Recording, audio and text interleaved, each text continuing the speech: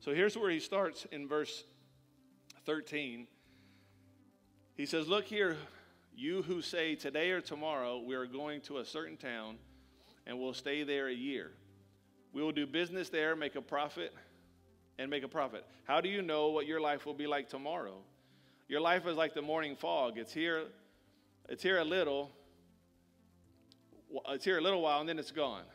What you ought to say is, if the Lord wants us to, he will, well, I'm having a hard time reading. Okay, let's start over. If the Lord wants us to, we will live and do this or that. Verse 16, otherwise you are boasting about your own pretentious plans, and all such boasting is evil. Remember, it is sin to know what you ought to do and then not do it. All right, so let's just start right here for a second as this finishes up chapter 4. Here's what we're talking about. Attitude. Let me tell you something about attitudes, because we're going to talk about the kind of attitude we need to have that I believe James is going to help us with. Chris, could you go to my desk and get that orange string I left in there? The attitude that we're supposed to have is an attitude that's more focused on eternity and less on the now. So we need to understand where our focus should be. And first of all, our focus should be more on the eternal things and less on earthly things. Because he says in this chapter we just talked about that your life, it's like a mist. It's here today and it's gone tomorrow. That's what your life is like. That's what he's saying. Look, don't get so caught up in all this stuff and thinking you can do this and you can do this and this is what tomorrow holds and this is what tomorrow's going to be about and I can't wait for this and I can't wait for this. What he's not saying is don't plan, because the Bible talks about planning your ways, but the Lord directs your steps. There's nothing wrong with having plans. But when you start thinking all about you and what you need to do and how you can do it and everything's you got to recognize if you start building a lot of stuff for this life it's a vapor. And when you think about that, think about how much time and money and thoughts that we put in to earthly life. Not eternal life, even though we know we're going to have it. How much do we put in? Here, you can hand it to me. How much do we have? How much do we think about it? You know, when you think about it, we can get caught up or we can, I've had this conversation 1,000 times with people. Because for some reason, people think I'm going to have the answer for them when they're struggling with the state of our nation or, whatever. What are we going to do? I was like, listen, when I get to heaven, I'm going to ask God, why you let us go here? And I was like, no, you're not. Because when you get to heaven, you could care less what we were going through here. All your questions you think you're going to ask God, I'm going to tell you right now, you're not even going to ask him. You're not even going to ask. You're going to get to heaven and you're going to be like, whoa. You're not going to think about anything here. This is so temporary. This is so temporary. And it'll help you. Because listen, the Bible says you're not even a citizen of here. Your citizenship is in heaven as a child of God. So this is just a little dot on the map. So think about eternity for a minute. All right? John, will you grab this? Or just take that in. All right. So right now, just start walking around. You're fine. Just let me grab this in before you pull too hard. All right. Start walking around. There you go. All right. There you go. Keep going. Go further. Yep. All right. I don't know if the camera can turn it all to see how long this rope is, but he's out in the foyer. Okay? So look at this string. And this is just a side. See this little part right here? Between my two thumbs? That's your life. That's your life. Compared to eternal life, this is your earthly part of life. All of this is your eternal life. This right here, that's your earthly part. And do you know how many times that we struggle and wrestle and get down and discouraged and upset and frustrated and give up, and we just have all this stuff, and it's all because of this one little place? And if you step back and look, you're like, it's just a small dot. Like, I have so much to be grateful for my eternal life with Jesus forever and ever and ever. And I experience it now, and I'm going to experience it completely to the fullness in heaven, where there's no tears or sorrow or pain or struggle. And we get so caught up right here because we have a tendency to focus more on our earthly stuff than we do the spiritual stuff. That's why Jesus tells us when we pray, thanks, John, you can come back in and enjoy the service. You can just drop it, it's fine. Well, actually, yeah, we want people to trip. So, but here's the thing. When Jesus prays, and he teaches us how to pray in Matthew 6, he says, may your will be done on earth as it is in heaven. In other words, keep us in that mindset till we understand about heaven and we understand about eternity. Because I'm telling you, you're not going to worry about all the stuff you're worried about now. You're just not. And I'm not saying we don't go through times. We do. We go through difficulties. But in the full perspective, listen, we're winners. We win. We are more than conquerors. So we have a little bit of a bump here and there. It's like I hate traveling. I can't stand traveling. Y'all know that. But if I'm on a trip, it's amazing that we'll be in traffic for 2 minutes on an 8-hour trip. And I'm like, yeah. It's just one place. And then we get right through it and we're good to go. And you can let one little thing ruin your whole trip. And you can let this little earthly thing ruin all the joy that you have. Because we were meant to walk in joy for that dot too. For this little time. We're still supposed to have joy. And here's the thing. No one is stealing your joy. Because joy comes from the Spirit of God in you. You're just not walking in it because your perspective is on the dot. Instead of all rest of it, you're focused on one little dot. Oh, this is a tough place for me. And I understand, and we want to be there and help you on that dot. But it's just a small thing. It's just a small thing. And your life is going to, it's as far as earthly, it's here, and then it's gone. So spend it focusing on eternity and helping others focus on eternity.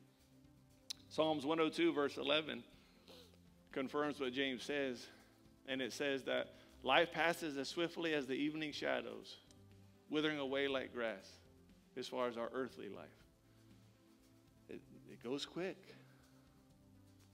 Listen, don't let the earthly stuff ruin all that you have. Listen, I'll be honest with you. I went through this whole COVID season as a pastor struggling with joy. Because I love being around people. And when we didn't have the doors open and all this, when it first started, and just all the uncertainties and being stuck in the middle of trying to make a decision where I know half the people are going to be mad and other half people are going to be happy. And then if I make these people happy, then these people are going to be mad. If I make these people happy, these people are going to be mad. And it doesn't matter. Everyone's going to have their opinions. Everybody's opinions are like elbows. Everybody's got a couple, and they're going to share them with you. So it was just like, it was difficult. But I find myself, when I can focus on the right thing, saying, God, you know what? You got this. You've carried us through all kinds of stuff. And there are some times that you just got to look back and see the faithfulness of God and think he has been so good. I'm not going to let this one little dot, this one little small thing. And see, some of us need to know too that, guess what? I'm just going to tell you, COVID, it's just a dot. It's just a dot. Let people walk through it the way they need to walk through it. Don't judge people. Don't criticize people. It's just a dot. It's a dot for them. It's a dot for you. You lose all your joy because of the dot, you're missing it. You're missing it. The second thing, focus on, the first attitude is focus more on earthly things or on eternal things than earthly things. The second thing, ask before you act. Our focus should be more on asking before we're acting. In James 4, verse 15 through 17, it says, what you ought to say is, if the Lord wants us to, we will live and we'll do this or that. Otherwise, you're only boasting about your own plans, and all such boasting is evil. Remember, it's sin to know what you ought to do and then not do it. So in the beginning, when James is talking about how you're saying you're going to do this, and you're going to plan this, and you're going to make this profit, and you're going to do this, listen, that's just, it's nothing wrong with planning, but when you're planning without consulting God, then you could be making the wrong plans. You know, when we planted the church over 10 years ago, there is in place in our denomination a structure to plant a church. Classes, I don't even know not gatherings, but just whatever, where you're connected with other pastors going through it, and you go through this. It's kind of a class. We go through these books, and it's like a cohort of pastors that are planning, and that's in place. And there's a lot of rich information there. A lot of good things, a lot of pastors who have gone through and experienced a lot of stuff and have some great wisdom. But for me, the Lord specifically said to me, do not promote it. I will build my church, and the gates of hell will not prevail. Now, I tell people that ask me about, hey, I'm planting a church, what do you think? I tell them, pray and ask the Lord, because the only reason I did it that way is because that was the Lord had for me. And there was a reason why he had it for me, is because I spent a lot of my time building our youth ministries and doing things and trying to always focus so much on getting these great numbers and doing this, and it was really more of a value for me. It was really more about, I look better if there's more people. My value was attached to it. So I felt like I had to build it because I would feel better about myself. I didn't recognize that till later on when I stepped away from that large ministry, that I thought I didn't feel as valuable. And I thought, you know what, my value was in the largeness of the ministry. There's more people, I'm more valuable. Which means if I'm in a smaller church, I'm not as valuable. And the Lord had to help me realize that, listen, it's about obedience. My value comes from being a child of God. And I'll do whatever he asks me to do. So it was one of those, almost like a test, almost like, I want you to trust me. And I don't want you to do what you've done with ministry before and go out and try to get everybody here and do these crazy things and these giveaways and try to bring in the best of the best and do all this stuff to just try to get everybody here. I want you to trust me. And I was like, okay. It wasn't that easy. It wasn't like, okay, God, no problem. I was like, that doesn't make any sense. Matter of fact, God, just so you know, every pastor I've talked to said that doesn't make sense. And there are pastors telling me, like, how are people, and I even use scripture against the Lord. Like, I was like, okay, God, you're telling me not to tell anybody. But your word says, how will they hear unless someone tells them? That's a scripture. So how are they going to hear? And can I tell you what happened? The second I said okay to that, and I didn't do any plans. I didn't do any flyers. I didn't do mail outs. I didn't talk to people about it. I just started moving towards planning a church. And I get a call. We're in Gatlinburg, Tennessee on vacation with Patty's dad and stepmom. We're camping. And we get this call, and this lady says, hey, this sounds weird, but my husband and I were praying, and we feel like you're our pastor. And I was like, what? And so, and then she's like, are you pastoring? And I was like, we're getting ready to. She's like, well, the Lord told us that we're supposed to be a part of it. So I kind of hung up the phone. And listen, I love Jesus, y'all. And it doesn't shock me. I know God can do it. But I was shocked. I was like, he really is going to build it. Like, he can actually get people to come without me asking them. That's amazing. We come home. One of my kids' teachers in the first grade came to our house because Patty had made her lasagna when she had a baby, which was several years prior, and she just realized, I still have her pan.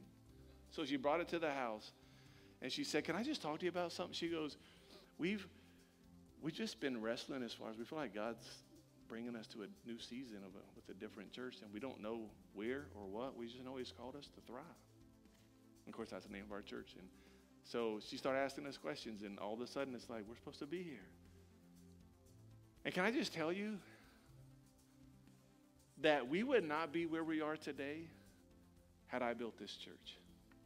I'm just telling you. We would not be here. This church is a church. As a matter of fact, the only church the gates of hell don't prevail again are the one that He builds. Remember that? And Jesus said, I, referring to who? Jesus, yep. I will build my, who's that? Jesus, church. He didn't say, Scott, I'll build your church. Or Scott, you build my church. He said, I'll build my church. Just be obedient. So sometimes we have to look and consult God, because my plans would have been different. My plans would have been get a team. My plans would have been blitz the neighborhood. My plans would have been have a big event to get started. My plans would have been give away a big prize, give away some money, give away a lottery ticket. People will show up. I mean, it's like, do whatever you can do to get people here. And we wouldn't be where we are today. We have to consult God and what His will is. James 1:5, we went over this in the very beginning of our series, and it says, if you need wisdom, ask our generous God. He'll give it to you. Proverbs 3:5 and 6 says, trust in the Lord with all your heart. Don't lean on your own understanding. Seek His will in all you do. He'll show you what path to take. Don't lean on your own self. Listen, don't just plan your own ways. Don't just do your own thing. Lean in on Him. Seek what His will is, and He'll direct you. Psalms 37:23 through 25. The Lord directs the steps of the godly. He delights in every detail of their lives. Though they stumble, they will not fall, for the Lord holds them by the hand. Once I was young and now I'm old, I've never seen the godly abandoned or their children begging for bread. That started by saying, listen, the steps of the righteous man or a good man are ordered by the Lord. And when you follow His steps, listen, you'll never be begging for bread. You'll never go without. He'll take care of you. So we got to focus more on the eternal and seek His wisdom. We have to focus more on asking and getting help. Have you ever done something and you started and realized I should have asked? Have you ever done and you just thought, oh, this is bad. I got into a place I don't want to be because I thought I knew. Listen, I took several, almost 200 youth on a ski trip one time. I would not recommend doing that. It's a lot. You need several emergency room visits that day. Almost one for me. But we were on the ski slopes, and I told everybody, I said, listen, ski in your comfort, right? Don't try to be better than you are. Especially those who snowboard, because when you fall, it's usually arms that get messed up, wrists and all that. So we're going, and I have someone with me, one of the other leaders, and we're going, and I was like, let's go up this lift. And here's what he says. Where does that go? I said, it just goes up there. I said, I'm not sure. I think it goes here. Because the sign was either damaged or something, but the sign wasn't clear of where it was. So we started going, and I knew, because he even said, we need to find out where that goes. And I said, well, you can tell it doesn't go all the way up to the top. So, but guess what it did? Went to the top. Listen, I'm a Florida boy, right? We didn't snow ski. Never. I've never snow skied, so I was youth pastoring and taking a bunch of teenagers. But I learned that when you snow ski, you do what they call like a pizza. You point your skis in, and you just kind of, that's how you try to start out. Well, we get going, and all of a sudden I realize halfway up, like, bro, we're in trouble. So we get to the top, and I ask the guys, hey, can we ride this down? He's like, no, you have to exit. I'm like, I don't know how to ski. He's like, well, you have skis on. he said, if you want to take your skis off and go down the side, just walk sideways or whatever. So we get over there, and I was like, all right. The other guy, he had skied, so he was a little bit better, but he wasn't a pro. Well, I get off the lift, and I fall just getting off the lift. And then I get over there, and I get adjusted, and I look down, and I'm telling you, it is steep. And I look over, and I'm like, this is a black diamond, which is the professional type. It's green is where I should have been. Then it goes to blue, where I still shouldn't have been. Then it goes to the black diamonds, where I definitely don't ever belong. But there was one way down.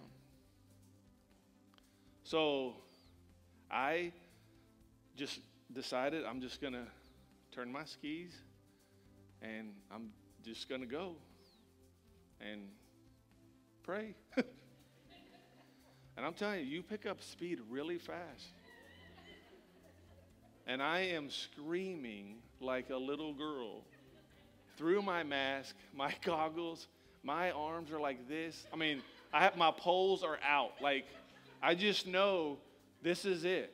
Like, I'm like, make sure Patty knows I love her. Make sure, it's like, it's over for me. I don't know how to turn. If people are in front of me, it's like, good luck. I'm gonna take you with me because I will not go down by myself.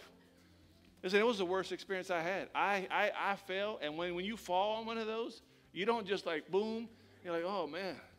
You're just like, da-da, da-da, da-da, all the way down. I did what they call a yard sale. In other words, all my apparel is everywhere.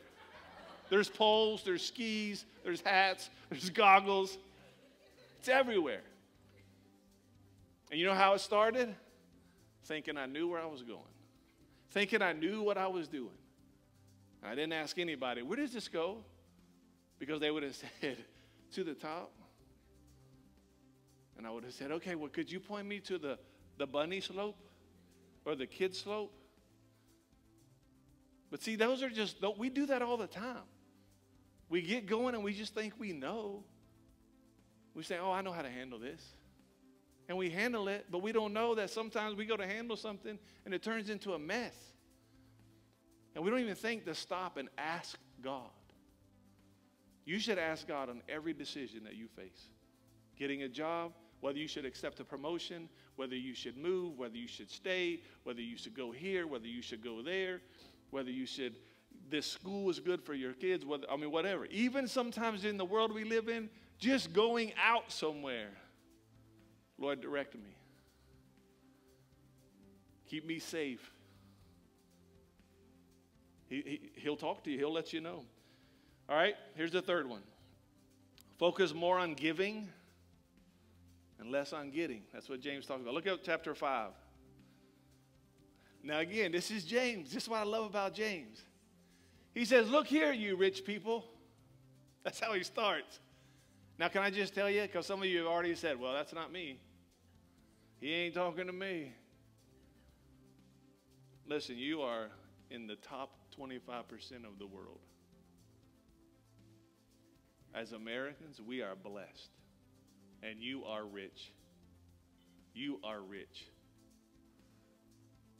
I think I heard a statistic that said like 3/4 of the world survives on less than $300 a month. I think it's even worse than that, actually, as far as globally, the entire world. We're blessed. You're here. We're just blessed. So this applies to you. All right? So here's what he says. Look here, you rich people, weep and groan with anguish because of all your terrible troubles ahead of you. Your wealth is rotting away. Your fine clothes are moth-eaten rags. Your gold and silver have become worthless. The very wealth you were counting on will eat away your flesh like fire. This treasure you have accumulated will stand as evidence against you on the day of judgment. For listen, here's the cry of the field workers whom you have cheated of their pay. The wages you've held back cry against you. The cry of those who harvest your fields have reached the ears of the Lord of the heaven's armies. You have spent your years on earth in luxury, satisfying your own evil desire. You have fattened yourselves for the day of slaughter. You have condemned and killed innocent people who do not resist you. So James is pretty straight up. If James was preaching that somewhere, you would not go to that church probably. You'd probably like, whoa, he is like, what? He's mean. Like, what is he? He said that I was just fattening myself and being all selfish. Well, that's what he's talking about there. Because what he's talking about isn't an issue with money. It's an issue with an attitude of pleasing yourself and gathering and gaining and gaining and gaining. Because he talks about you're even cheating the people that are working for you. Because it's all about you getting. It's all about you having. This plagues our world that we live in. It's all about getting, getting, getting. And Jesus, the Lord, is all about giving, giving, giving. Nothing wrong with you getting, but the focus is not to satisfy me. The focus is in satisfying the Lord and being a blessing. And so James just takes it straight up and talks about the fact of, listen, this gathering all this stuff here, this is temporary. Remember, this is temporary. You can't take your money with you. You can't take all this stuff with you. Nothing wrong with having it. Nothing wrong with having it. The Bible says there's nothing wrong. Listen, money is not the root of all evil. The love of money is the root of all evil. If you have a good job, you're blessed, there's nothing wrong with that. If you have money, that's okay. But if money has you, you're in trouble. And that's where you have to be careful. And that's what James is talking about, is making sure that we don't get so caught up in just being self-focused that we're all about just getting. That we don't live our life that's all about us. It's amazing through all that we've gone through and all the things that have happened in the last couple of years, that how many of our things that we say or the posts that we post or the things that we read are all somehow trying to make us feel better. That we're wanting to prove something to make us feel better. And then here's the reality. Look, we're blessed. And we're blessed we're blessed because of Jesus. Not because of what we have. But in our everyday life, we need to understand that there is a part of what God has called us to do, and that is being a blessing and loving and kind towards others. And if we don't do that, we're missing it. We're missing those opportunities to be a blessing. Look at what the scripture says. 1 Timothy 6:6-8 says, yet true godliness with contentment in itself is great wealth. After all, we brought nothing with us when we came into the world, and we can't take anything with us when we leave it. So if we have enough food and clothing, let us be content. In other words, listen, you're not going to take any of that stuff with you. Did you ever hear this? It was a story about a guy who was very, very wealthy, had just a lot of money, and he was on his deathbed, and he told his wife, he said, listen, I worked hard for all this money, and I want to take it with me. I want you to put all of my money with me in the casket. And it was millions of dollars. And she's like, what about me and the kids? And he said, listen, I worked so hard for that. And it's just part of who I am. And I need you to honor this wish. Please honor the wish. And of course, he's on his deathbed, so his wife, she said, okay. She said, all right, I'll do it. So at the funeral, she walks up and she's, service is over and she's paying her final respects, and she takes this box and she lays in his casket, and they close it and they bury him. And some of her friends come up afterwards and said, what was in that box? And she said, he asked me if he would be buried with all of that money. Everything we had, he wanted it. So he wanted it in his casket, so I honored it. She said, well, what are you going to do? She said, well, I wanted to honor what he did, so I wrote him a check. And if he could cash it, he could use it. But otherwise, that money's still good. It's still in the bank. So anyway, yeah, okay. Luke 12, verse 15. Listen to this, just so you know. He said, beware, guard against every kind of greed, because life is not measured by what you own. Listen, your life isn't measured by what you have. But you know how we do here on earth? We tend to see people better if they have more and less if they have less. And the Bible's letting us know that's not how you measure life. That's not how you measure life at all. It's not about how much. It's not about what you have or what you don't have. It's about the heart of what you do. Remember the people that gave all this big offering, and then you have that widow that came in and just gave a couple little pennies? And who was honored? And who was blessed? The one who gave the little, because it was a lot to her. And that's part of the idea of saying, look, it's not about just what we can get. It's about what we can give. It's about being a blessing. You know, I say this not in a bragging way, but I think you have to know that this principle works. And for those who have been here a long time, I could just tell you, we as a church, we give a lot. Every council meeting we talk about who we're giving money to, what company, what business, what church we want to bless. Listen, we have bought chairs for churches. We have bought computers for churches. We have bought things for pastors. We have paid for land for missionaries. We have done all kinds of stuff. A church our size, and we have spent a ton of money. And I can tell you, through everything, we are so blessed. Because here's what the Bible says, that he gives seed to the sower. If you bless people, God will bless you. But if you give only to be blessed, that's not really giving. That's a selfish motive. But giving to give and to honor the Lord and to recognize all that he's given to you, and that you want to be a blessing and give that way, you know that you will be blessed, but you're not just like, okay, I need more money, so I'm going to give this way so I can get more. Okay, that's not the motivation of giving. The motivation is giving to say, I want to bless you. And we have done that as a church consistently. And we are doing very well financially. That's why we don't pressure people to give. Listen, you guys are faithful at giving. And that's how God has set it up. Tithe, bring your tithe into the storehouse so we can do all that he wants us to do. And you guys are great at doing that. But can I tell you, God was meeting my needs before any of y'all ever showed up. And God will meet my needs even after you leave. Because God is the source. For me, God is the source for this church. God uses you and your tithes and offerings as a resource. And God uses other things as a resource.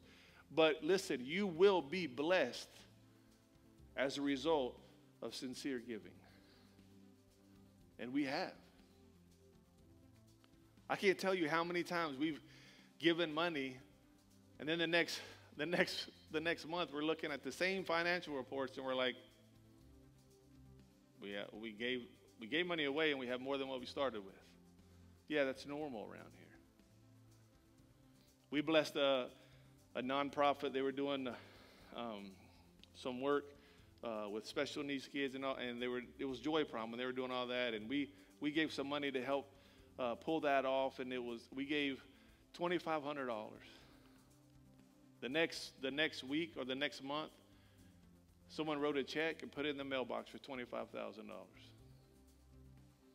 Did we go out there and was like, oh? We were like, you know what, God, you're amazing. Like he does this all the time. Because that's who he is. God is a giving God. And that's what we want to focus about. Look at Proverbs 11:24 and 25. Give freely, become more wealthy. Be stingy, lose everything.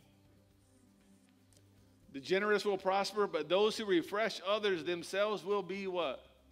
Refreshed. There's something good about blessing someone that blesses you. As a parent, you remember when you were a kid at Christmas and how excited you were to get gifts? And do you know how it is now with kids? How excited you are to watch them open their presents? See, that's the growth. Going from getting, now it's the joy of giving. And it should be that way as believers, like, oh, God, thank you for this, and thank you for this, and thank you for this. This is like Christmas every day with Jesus. But now it's also like, God, I want to see those people blessed because I've seen what you've done in me, and I want to be a part of helping others to experience that same thing. And that's all. That's how the process goes. As we grow, we get more excited about giving. And then the last thing, we talked about focus on eternal things more than earthly things. We ask before we act. More about giving, less about getting. And then we focus on patience through the process. And it talks about, in verse 7, we'll pull that up, of James chapter 5. Brothers and sisters, be patient as you wait for the Lord's return. Consider the farmers who patiently wait for the rains in the fall and in the spring. They eagerly look for the valuable harvest to ripen. You too must be patient. Take courage, for the coming of the Lord is near. Don't grumble about each other, brothers and sisters, or you'll be judged. For look, the judge is standing at the door. For example, of patient suffering, and dear brothers and sisters, look at the prophets who spoke in the name of the Lord. We give great honor to those who endured under suffering. For instance, you knew about Job, a man of great endurance. You can see how the Lord was kind to him at the end, for the Lord is full of tenderness and mercy.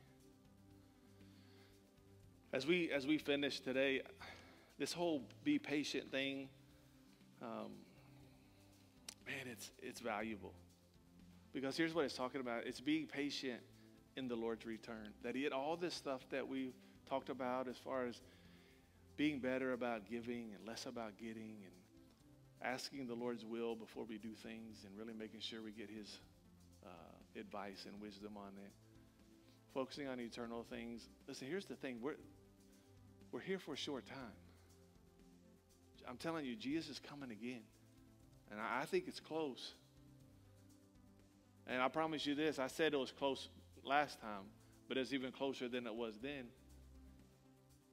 And I don't know when it is, but I just know it's close. And I know that when we look at stuff sometimes, and we look at things that we're facing, it's so easy to get discouraged. It's so easy to think, I have such a long way to go. When is this going to change? And when is this? And when is this? But can I just tell you, be patient through the process.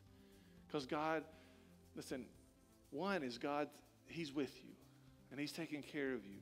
And he's helping you through this. This book of James, God is the one that's helping us to grow in these areas. And be patient. Be patient with yourself. Sometimes we can be so hard on ourselves. Be patient and let what God's doing, let what he's speaking to you, begin to just walk it out every day, trusting him, seeking him, the things we've talked about. Seek him every day. He'll lead you through it. But just remember this is very temporary.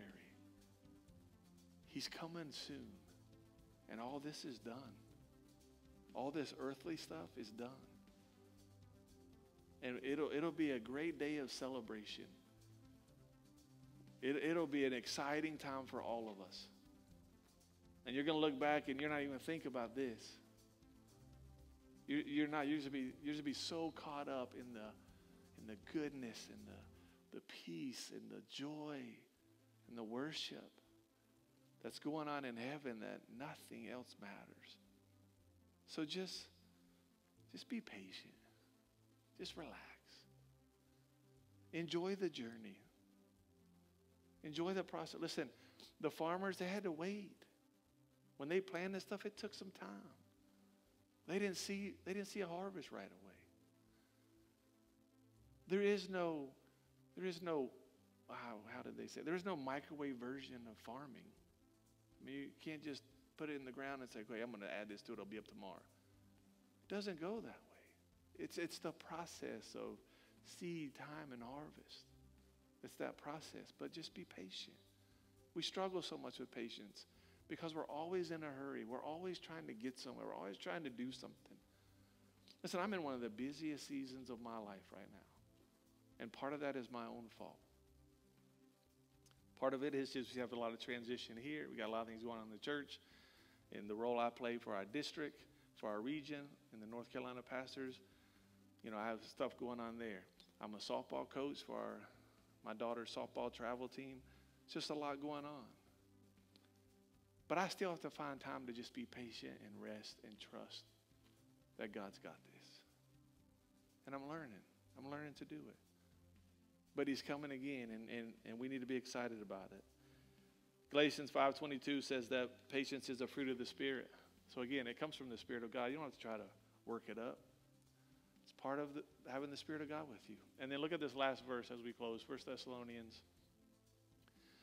Here's what it says. The Lord himself will come down from heaven with a commanding shout, with the voice of the archangel, and with the trumpet call of God.